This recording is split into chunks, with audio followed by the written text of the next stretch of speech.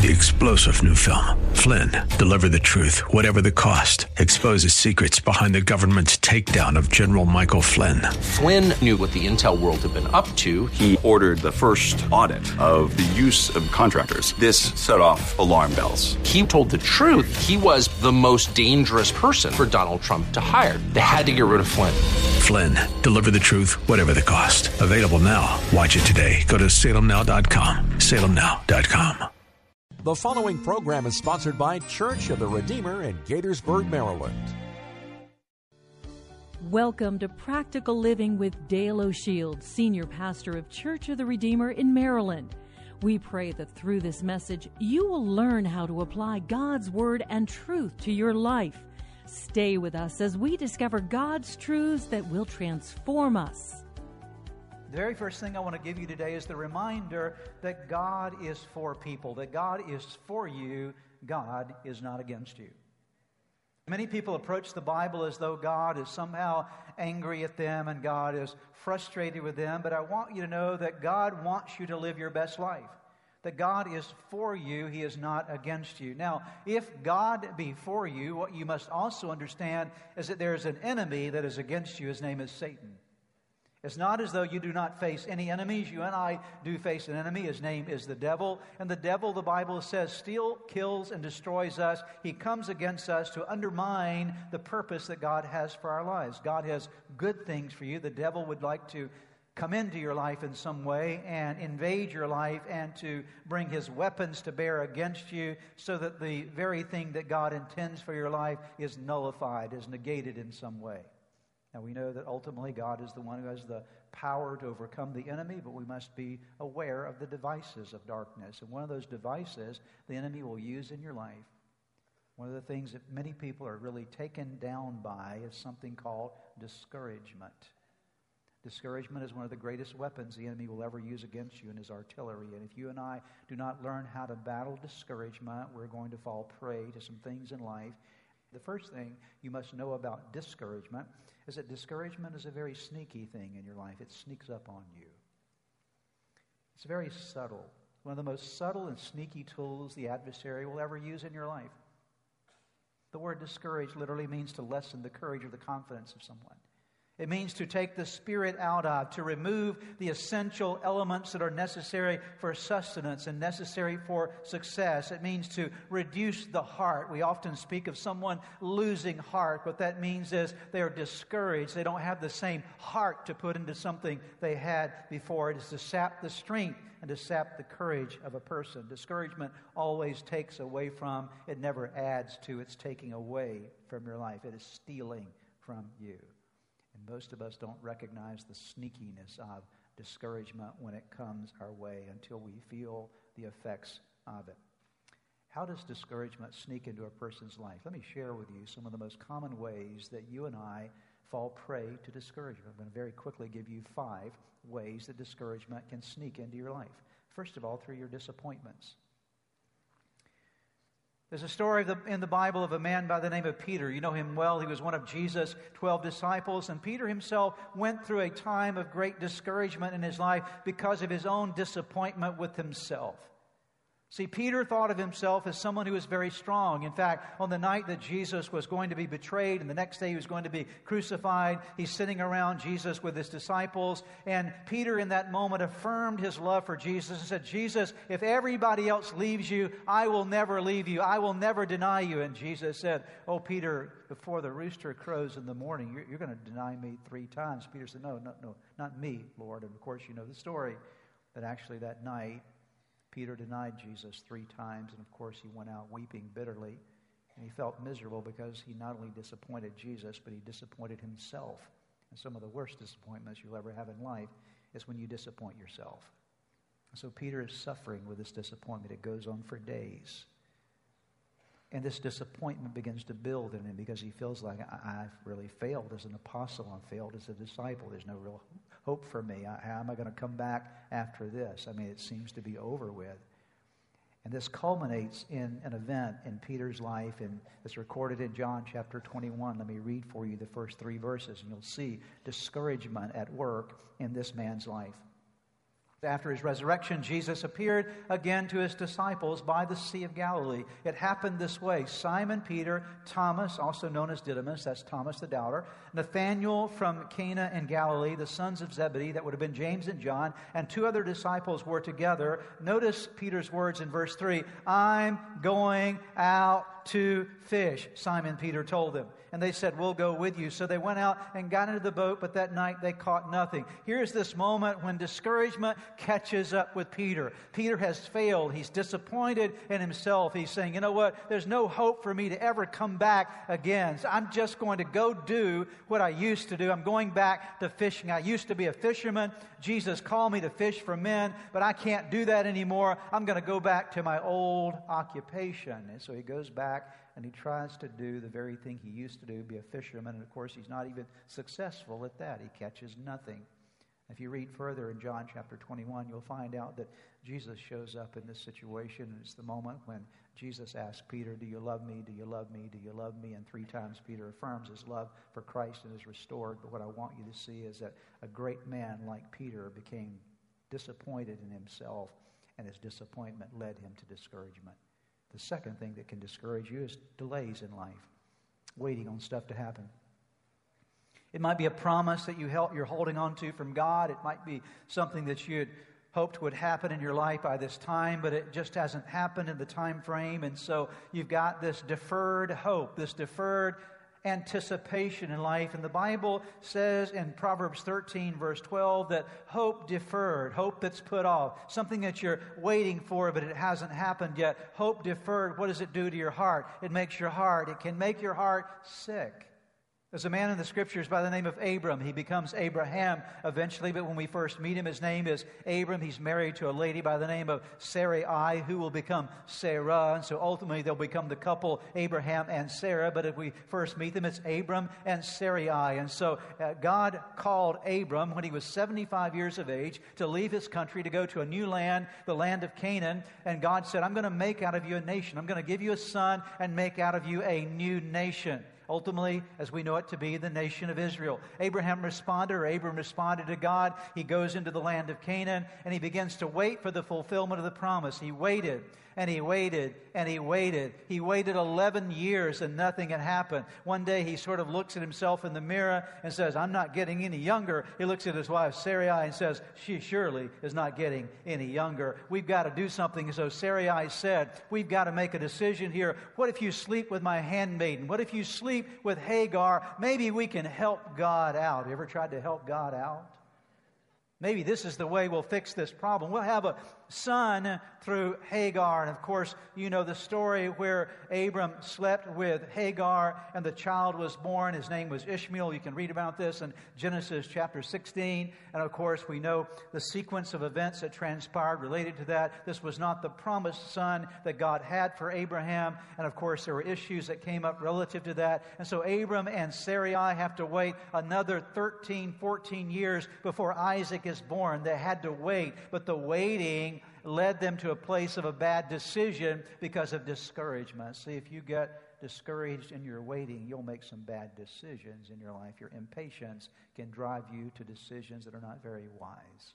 The third way is through disabilities.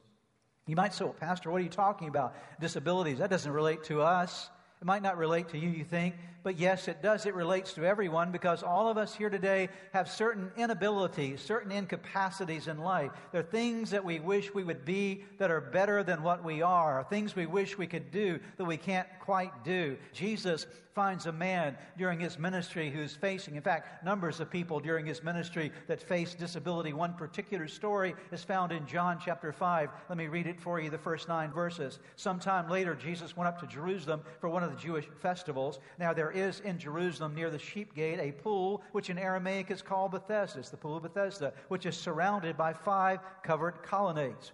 Here, a great number of, notice the word there, disabled people used to lie, the blind, the lame, the paralyzed, and they waited for the moving of the waters. From time to time, an angel of the Lord would come down and stir up the waters. The first one into the pool after each such disturbance would be cured of whatever disease they had. One man was there who had been an invalid for how long? For 38 years. Almost 4 decades he had suffered with his disability. Now I want you to notice the attitude in this man. I want you to see the discouragement that he was battling with. When Jesus saw him lying there and learned that he'd been in this condition for a long time, he asked him, "Do you want to get well?" Now why would Jesus ask a man who is sick and disabled, "Do you want to get well?" It seems like an obvious answer. Of course he does. But Jesus understood the emotional condition of this man. He realized that he was in a place of great discouragement. It is revealed in the next verses. Verse 7, "Sir," the invalid replied, "I have no one to help me into the pool when the water is stirred. While I am trying to get in, someone else goes down ahead of me." And then Jesus said to him,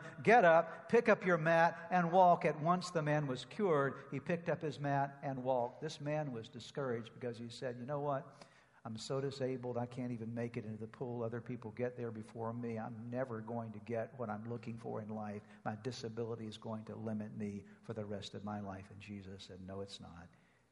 He was battling this discouragement in his soul. The fourth thing that can cause you to become discouraged would be difficulties you experience in life. Difficulties are just hard things you go through. Sometimes you're just in a hard place. In James chapter 1, verses 2 through 4, we're told about these kind of difficulties and what they can do to us and what our response needs to be. He says, "Dear brothers, is your life full of difficulties and temptations?" By the way, it's interesting that difficulties and temptations go together. "Then be happy, for when the way is rough, your patience has a chance to grow, so let it grow. Don't try to squirm out of your problems. For when your patience is finally in full bloom, then you will be ready for anything, strong in character, full and complete." Here James gives us the way that we're to approach our problems, and that's not my focus today. My focus is upon the fact that when you're in a place of difficulty, you're in a vulnerable place because difficulties can cause you to do bad things. Difficulties can get you very discouraged inside of you. The last common cause of discouragement in life is just going through life drain, is what I call it. Just life can be draining, amen? It's not as though it's like one problem, it's just all these little problems. Another great man of God in the Bible, his name is Elijah. He went through a time of drain in his life, and the drain of the environment around him and the circumstances that he faced discouraged him. Listen to his story in 1 Kings chapter 19, verse number 1. Now Ahab, this was the king of Israel at the time, told Jezebel, that was his wife, the queen, everything Elijah, that's the prophet, had done, and how he killed all the prophets with the sword. That was the prophets of Baal. I'll talk about that in a moment. So Jezebel sent a messenger to Elijah to say, "May the gods deal with me, be it ever so severely, if by this time tomorrow I do not make your life like one of them." In other words, I'm going to kill you like you kill them. Elijah was afraid and ran for his life when he came to Beersheba. That's at the lower part of Israel and Judah. When he came to Beersheba in Judah, he left his servant there while he himself went a day's journey into the wilderness. He came to a broom bush, sat down under it, and prayed that he might die. "I have had enough, Lord," he said. In other words, he's saying, "I am drained dry. I don't have any more to give. There's nothing else in me. I've had enough, Lord," he said. "Take my life. I am no better than my ancestors." In other words, Elijah is saying, "I just don't have anything else in me. I might as well die. Heaven looks really good right now." And then he lay down under the bush and fell asleep. At once an angel touched him and said, "Get up and eat." Here's Elijah, one of the great prophets of the Bible.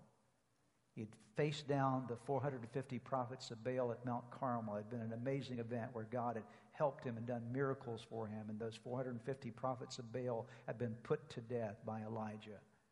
And then Jezebel said, "I'm going to kill you."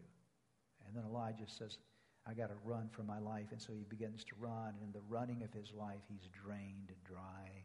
And he gets to the place of discouragement that says, "I'm not even sure if life is worth living."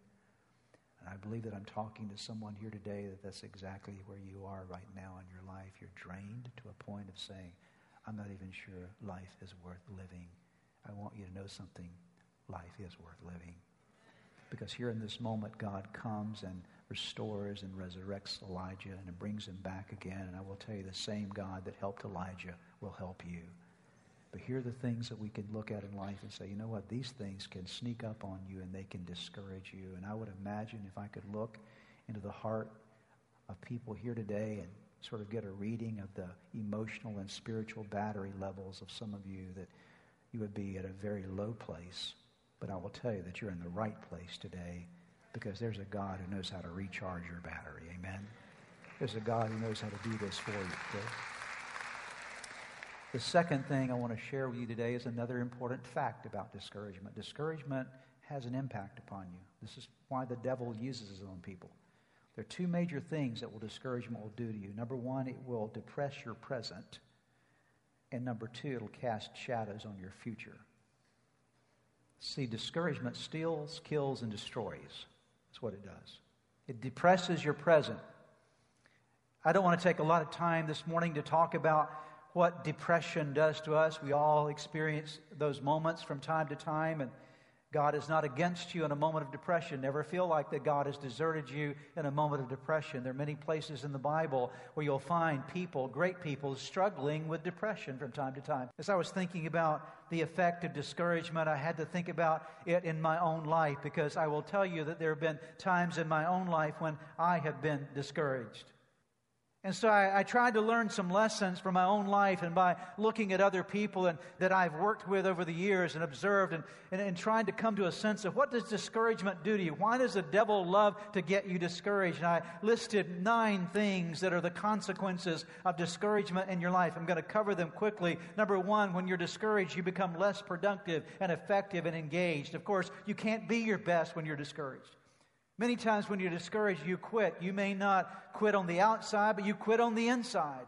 You just sort of give up. You refuse to try. You stop believing and stop hoping and stop loving and stop giving. You begin to pull back. You decline or settle for the ordinary or the mediocre. What that means is this: you put your life either in reverse or your life goes in neutral. You're not going forward anymore.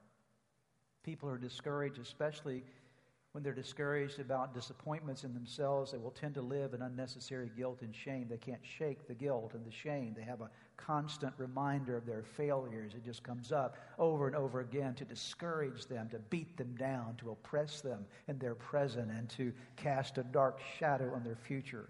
That results in isolation. We pull away from people, and we have the tendency when we're alone to nurse our grudges and to grow more and more bitter. And then we also find ourselves in a place where we will tend to yield more to temptation, because in those moments there's a vulnerability when you're weak, when discouragement weakens you. You don't have as much resolve against the attacks of the adversary. All of these are the reasons why Satan wants to discourage you, because of these effects that will happen in your life. In the Old Testament, there was a group of people called the Israelites that God led out of slavery. You know the story, how God got them out of Egypt and took them across the Red Sea. His goal was to get them into the Promised Land. They were led by a man by the name of Moses. And as Moses led them out of the Egyptian slavery across the Red Sea, took them to Mount Sinai where they received the law of God, and then very quickly they went to a place called Kadesh Barnea. And from Kadesh Barnea they were to go directly into the Promised Land. God wanted to get them in quickly, and so when they arrived at Kadesh Barnea, Moses said, "Okay guys, the Promised Land is over there. We want to go in. It's time to go in and take the land. But before we go in, I want to send 12 guys ahead, one from every tribe of Israel. I want you to go in and check it out. You're going to be my spies and come back and tell me about that land." So 12 men were sent in to check the land out, an espionage enterprise that they were engaged in. So they go in, they come back, and they said, wow, it's an amazing place. You should see the grapes over there. They're huge and it's beautiful. But 10 of them said, you know what? It's great, but there are a lot of giants over there. I don't think we can do this. And those 10 out of the 12, 2 of them said, yes, we can. God is with us, Joshua and Caleb. But 10 of them said, no, we can't do this. Now, I want you to see what the Bible says happened through these 10 men. Numbers chapter 32, verses 8 and 9. Moses is now recounting this story. This is what your fathers did. These are these 10 spies that had a negative report. This is what your fathers did when I sent them from Kadesh Barnea to look over the land. After they went up to the valley of Eshcol, that's where the beautiful grapes were, and viewed the land, what does the scripture say? They did what? They discouraged the Israelites from entering the land the Lord had given them. They came back, and their message was a message of what? Discouragement. And listen, folks, you know what happened? Because they were discouraged and they didn't go in, What happened was they ended up spending 40 years walking around in a wilderness because they got discouraged. You know that when you're discouraged, the devil will keep you in a wilderness. Okay? The devil will keep you in a wilderness. Now, we all go through wildernesses. They went through a wilderness, but a wilderness is never designed for you to spend your life in, okay? Even though I walk through the valley of the shadow of death, a lot of people live in the valley, okay? God says, I want to get you through the valley.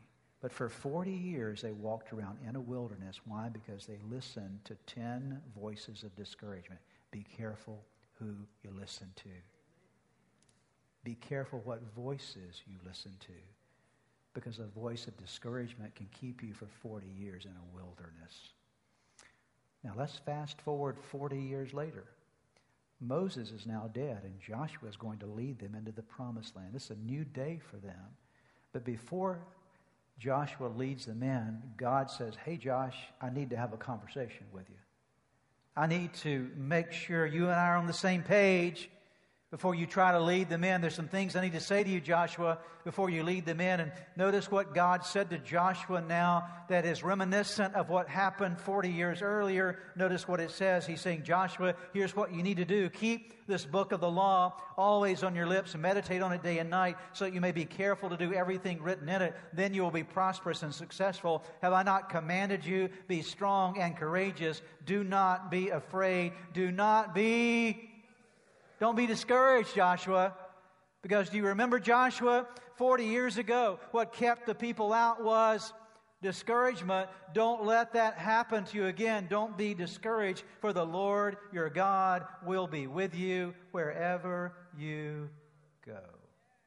Discouragement will depress you in your present, and it will cast dark shadows on your future. But I want to bring you now in these final moments to the third point, the highlight point of my teaching today.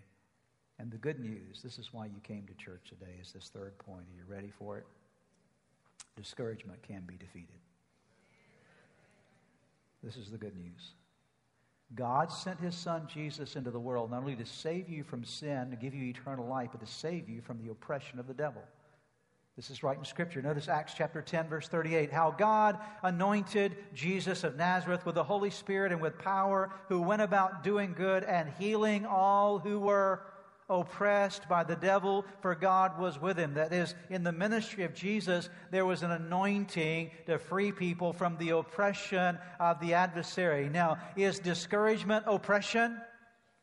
Church, is discouragement oppression? Of course it is. We just looked at all the consequences of being discouraged. There's nothing more oppressing in your life than discouragement. But I want you to know today, I want to announce it clearly and very firmly and powerfully and authoritatively today, that there is an anointing in Jesus Christ that breaks the yoke of discouragement in your life.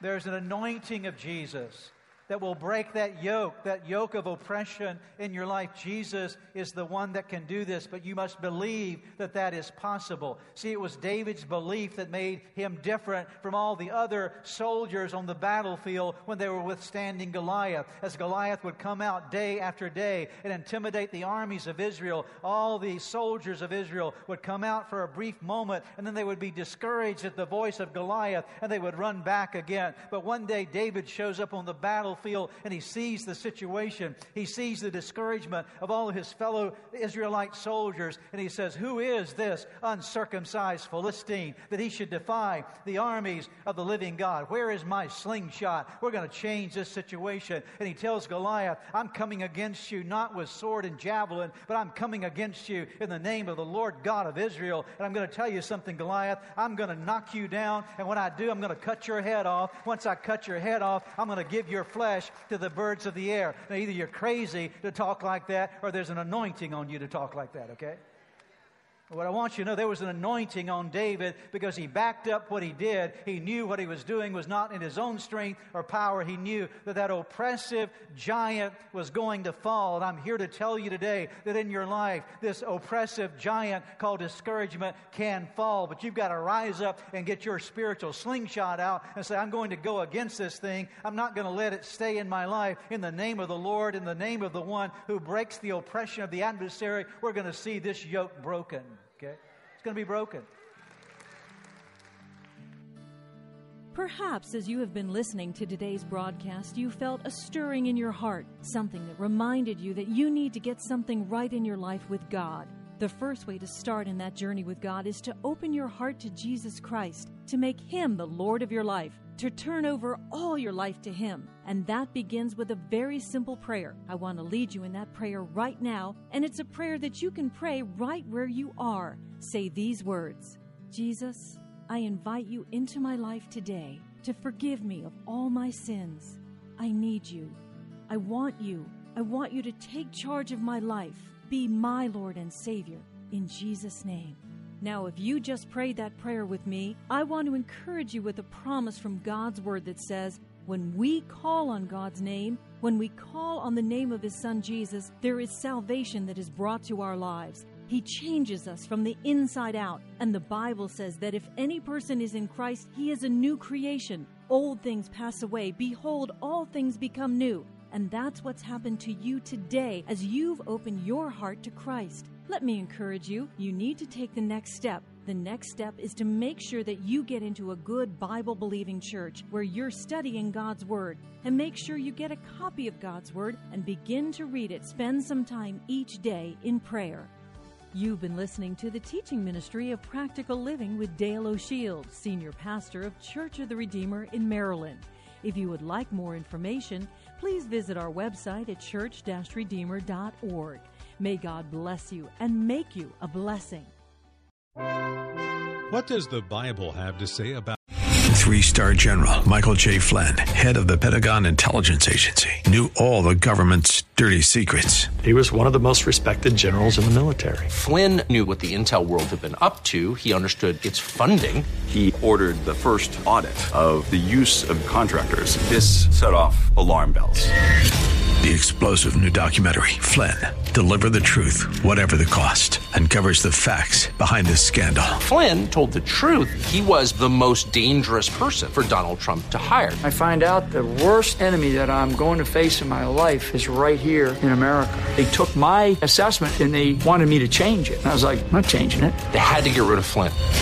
With in-depth interviews, archival footage, and never-before-seen personal records of the man behind the headlines. I just felt like I was drowning. Flynn, Deliver the Truth, Whatever the Cost. Available now. Watch it today. Go to salemnow.com. salemnow.com.